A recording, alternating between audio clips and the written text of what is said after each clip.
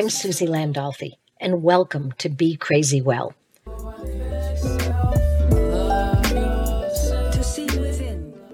right, I promise you, Logan, this will only be 10 or 15 minutes. I don't know if you know this, but teenagers do not want to talk longer than 10 or 15 minutes to anybody.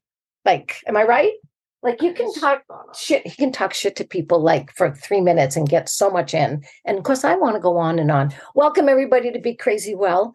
I'm his Gma. This is my grandson, Logan James Nobriga. And I asked him to be a guest on my show. And he messed me up because he said yes. I was not expecting it. So the reason I'm asking him is because he's gone through something. And something happened because of it. Lots of things happened because of it. And I want him to share his story because part of his story involves combat veterans and sort of what happened. So step right up here, young man, so that they can hear you.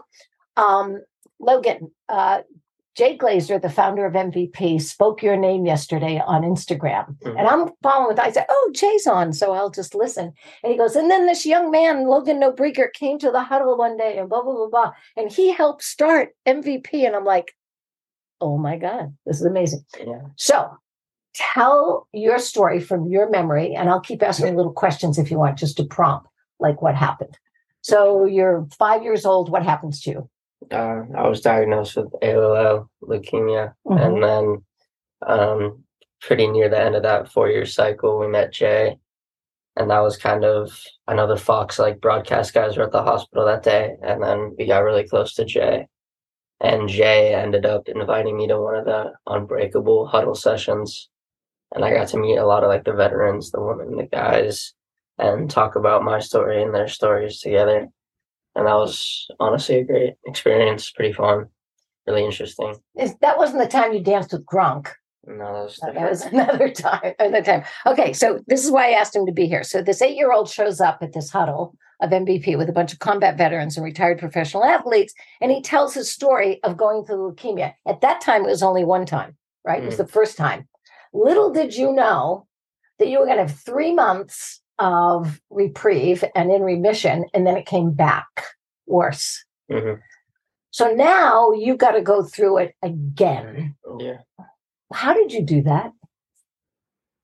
I don't think you get a choice. I love that. You don't have a choice. Yeah. How you deal with it, though, you have a choice. How'd you deal with it? I think the second round just was a lot easier to go see friends and I guess talk about it. It was easy. So friends were important. Always number one. Number one, friends. Yeah. All right. So if a family's watching this right now and parents are watching it and they have a child that's just been diagnosed with something, you're telling us right now from your experience, you're 18 now, you've been in remission for if they're that young, I mean, just when you're young like that, all you want to do is see your friends. So it's easy if you just bring your friends to the hospital or have them meet there. Whatever the case may be, make it a lot better. Yeah. Your mom and dad did something kind of unique that they thought they were going to get. Put me in sports. They put you in sports. You wanted to keep playing baseball. Yeah. Do you remember one of the days going from the hospital to the baseball field? What do you remember? Well, I had a lumbar puncture that day. I remember I got off surgery at 1 something. And I was still off the anesthesia. And then I just remember changing on the way to the game in the car out of LA. I was super tired, but I was like, I don't want to go play baseball. All right. And you were bald? Yeah. Look at his hair now. We didn't know what he was going to look like for years. We had no idea. Your head was as big as a watermelon, and we didn't know. And do you remember throwing up in the trash can? Yeah, I do. Yeah. You threw up in the trash can. Yeah. And then you had a hard time walking. Do you remember your balance wasn't great? Not at all. And he went out into the outfield, and my daughter and I are looking at each other, and he's kind of walking like I walk now because I'm old. And we thought he was going to tumble over, but they put him in the outfield. That means he has to run. And do you remember someone hitting the ball to you? Yeah, it was fine. I think I was just locked in the moment. You were good. And you ran and you got it and you made the person out. And you know what your mom and I did? I don't know if he ever told you this. We burst into tears. Yeah, and we started hugging because when you face someone you love that could die, I mean, that's a fact. You could have died. There was medicine you got that could have ruined your heart and all that kind of stuff. So we want you to know. So we're crying while you're out there like this, running and getting the ball. Do you remember any other times in the hospital that we used humor? that helped you? Because we were kind of the funny family, even though we were sad at times. We did I don't some know. funny You guys shit. would like bring the goddamn spin bike in. Like that shit was hilarious to watch. Fucking Jonah Hill offered to help mom because she was like, she'd be carrying up like a Sherpa, and, like just a shitload of stuff, and she would just. I remember that was pretty funny seeing her come into the room. We She basically brought your moved it. whole bedroom. Yeah, that's what I was gonna say. Just bringing the whole house with her was pretty funny. What else? I'm sexy and I know it. Yeah, that's an emoji video. I know. Well, I'm Mini going to hoop. send you the video, guys, so you can watch that. It's pretty cute. Mini basketball hoop in the room was always amazing. Tell them what happened when you were alone shooting basketball, why you were hooked up to an IV in your heart. Tell them that story. That was a good one. I had the saline tube running to my portacath right here, and it was like a metal. It's almost just like a metal piece that stays in you for like injections and like all the medicine that you need to receive. And I remember it has like this long clear cord with it. I was shooting hoops and the ball landed right on the cord and just ripped it out. And so I had like this like small metal piece just like sticking out right here, just barely holding on, blood gushing down. Didn't feel painful, but like it was just that was an experience. There's blood all over the floor, like covered. What'd you do? We weren't there at the time. Mom was downstairs or somewhere. Oh no, Mom was pissing me off because she was laughing at me. She was laughing in my face, and I was like, "Yo, like, come on." So you gently went back into bed and had to call the nurse. Is that correct? Came in and he was like, "Holy shit!" I was like, "Oh, that's my bad. Like, I don't know what happened." Yeah. So wait, was the coach of the not the Lakers? Was it Clippers? The what? The Clippers. And I was like, "Oh yeah." No, it was the Lakers, and I was like, "I'm not a Laker fan. I'm a Clipper fan." He says that. This guy comes in. He's just going around meeting kids. What was his name? He was the old Lakers GM, literally the GM of the Lakers. Yeah, because his daughter got diagnosed. I forgot what his name was. And so he walks in the room to say hi to all the kids. And Logan, at first we didn't know who he was. He was just someone tall, because everybody's tall to me. And then he tells you who he is. And you go, no, he didn't tell me. That was the thing. That's why it was funny. He asked if I liked the Lakers. I was like, no, I like the Clippers. And then I talked to him for another 2 minutes and he left. And it turns out he's the GM of the Lakers. And his daughter was staying in the room, like 2 rooms over. I was like, holy. You did that. That was funny. So how did you navigate after? Like, you missed a lot. Men and women that go downrange or even play a professional sport, they miss so much of their family life, right? And you did too. Yeah. You're in the hospital. There were times it seemed like you were in there 200 days out of the year. We always slept in there. Well, how did you navigate and what did you notice that you missed when you got out and you didn't have to go in the hospital anymore? And what should parents do and not do? I think parents should not try to instantly engage their kid back into the norms of life, I guess. Like, I still struggle with school, like going every day. That was horrible. I think they should not. I think when they get out, I think they need to realize, give them like a couple weeks, just like see where they're at. Because it's like, honestly, like, it's a completely different life again, even though it's normal for everyone else. It's a little hard to get back into the rhythm after you're out of it for so long. I think something that they could do is definitely recommend sports or something. Definitely get active, because I just feel like that's the best way. You're always happy when you're active or running around or something. As long as you're moving, I feel like that's pretty good. How important were video games to you? I was just about to say, definitely let them play video games, because that is where they're going to succeed most likely. But also not too many, but like when you could put the headsets on. Yeah, it was super, I don't know, it's comforting. Yeah. Just being in like a room, because that's where you were the whole time, like just sitting in a room, having people, put different shit into you, different shots, all that. But like, I guess it's kind of similar to video games, just sitting in a chair, putting a headset on. Like, it's pretty, I don't know, it's kind of relaxing. How about when you could talk to another friend while you had headsets? Yeah, that was fun. Yeah. So you're sequestered in a hospital room, but yet eventually you could get online and talk to friends that way as well, right? Okay. Yeah.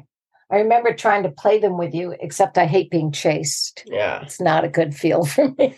So all I did was sit on the other side And instead of trying to get them off the games, I'd say, okay, I'm just going to watch the left side of the screen and I'll tell you when somebody's coming. Do you remember that? I do remember that. Yeah. So I helped you play them, There you go. right? Instead of taking him off, sort of figuring out what you were figuring out. Right? Exactly.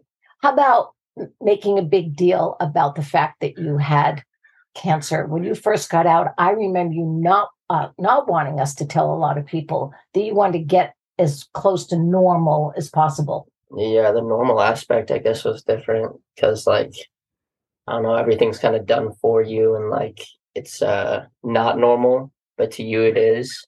When you're back in like normal life and just society, you kind of want to just fit in easily, but it's not like that simple because obviously you're missing hair still, all the meds you take, and like it's just harder.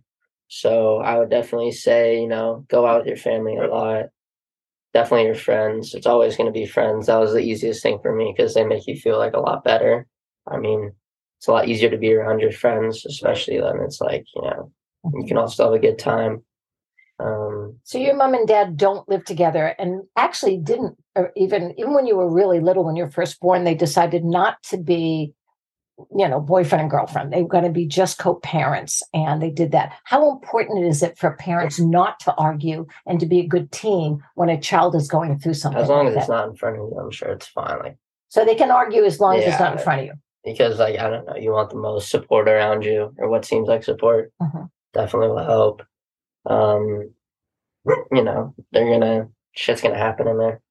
So as long as you have someone who you're like, you can bank on both of your parents, and that's a good enough support, honestly, to last you for a while.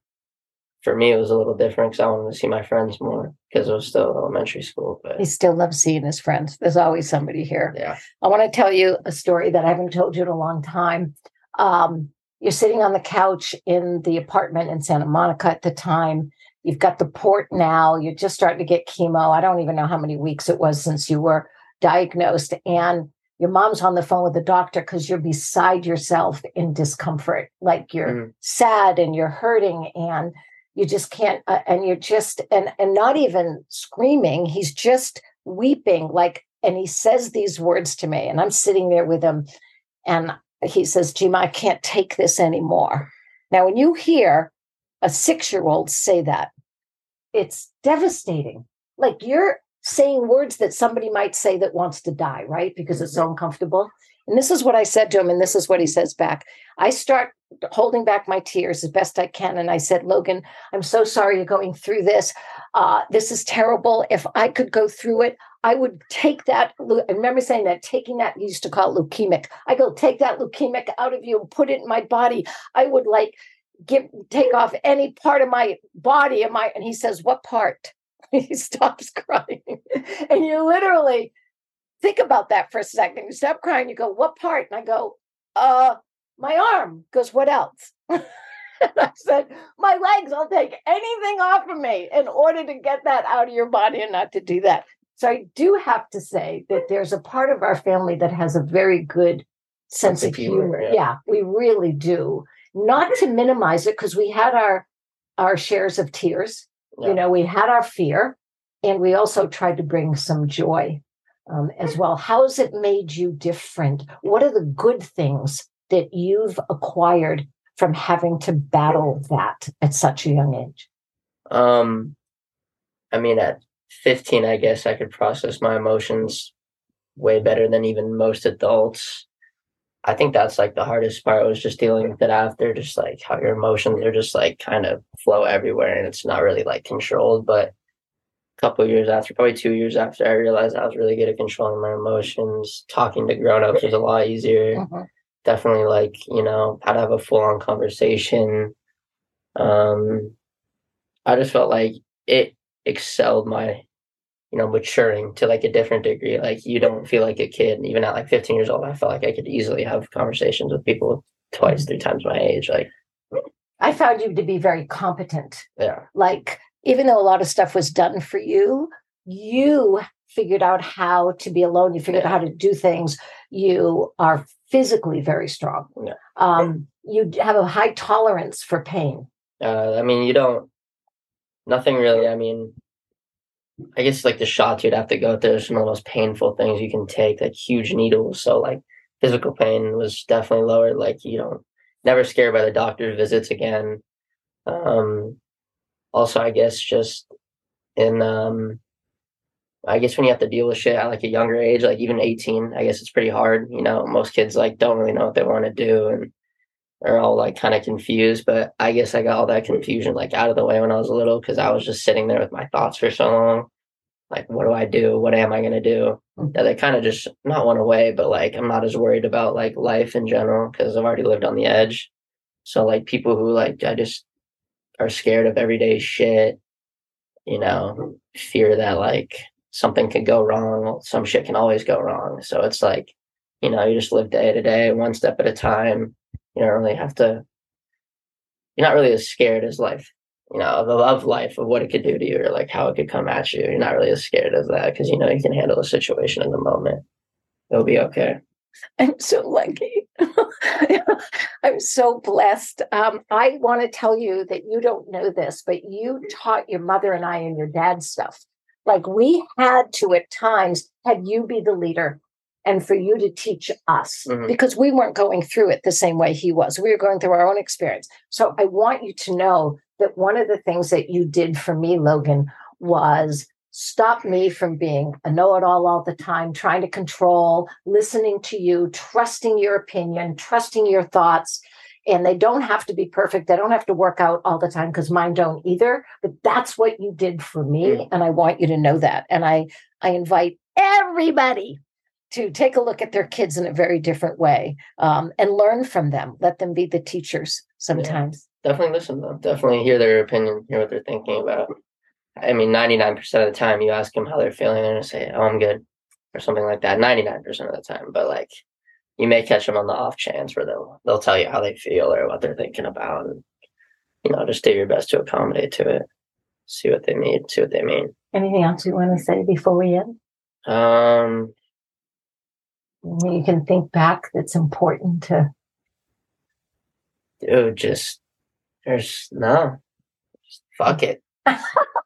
Oh, he also swears, but I'm good with that. He doesn't say it in anger, so I'm good with that because he does live in our family. And, you know, we are from Boston and we say that word more times in a sentence than anybody else can. Just live. I'm so proud of you. I'm so happy for you. You've beat it and you're off onto your life. Yeah. And I can't wait till I'm in a wheelchair and you have to push me around and take care of me. No, I love you. No. Thank you. I love you. I love you. By the way, he's the only one in the family that every time he gets off the phone and every time you leave the house, without fail, says, I love you. Yeah. Every single time. Dude, love you. Love you. Oh, I said it first. See that? I said it first. All right, everybody, be crazy well. Bless you, Logan. Well. Peace, love. All right. Thank you. Oh, there's my crazy dog. All right, everybody. Welcome to Be Crazy Well. That was my grandson, Logan James Nobriga. And we're going to do more of that story of what it's like. We went through it twice, 8 years. My dog's now barking at him. So I don't know what to say other than I'm so grateful for this platform. Thank you, Coming Home Well. How important that is that he came home from the hospital well. That's what we wanted. So I'm just letting you know that it's very, very important to us. Hang on, I got to let that dog in because he's just got to keep barking.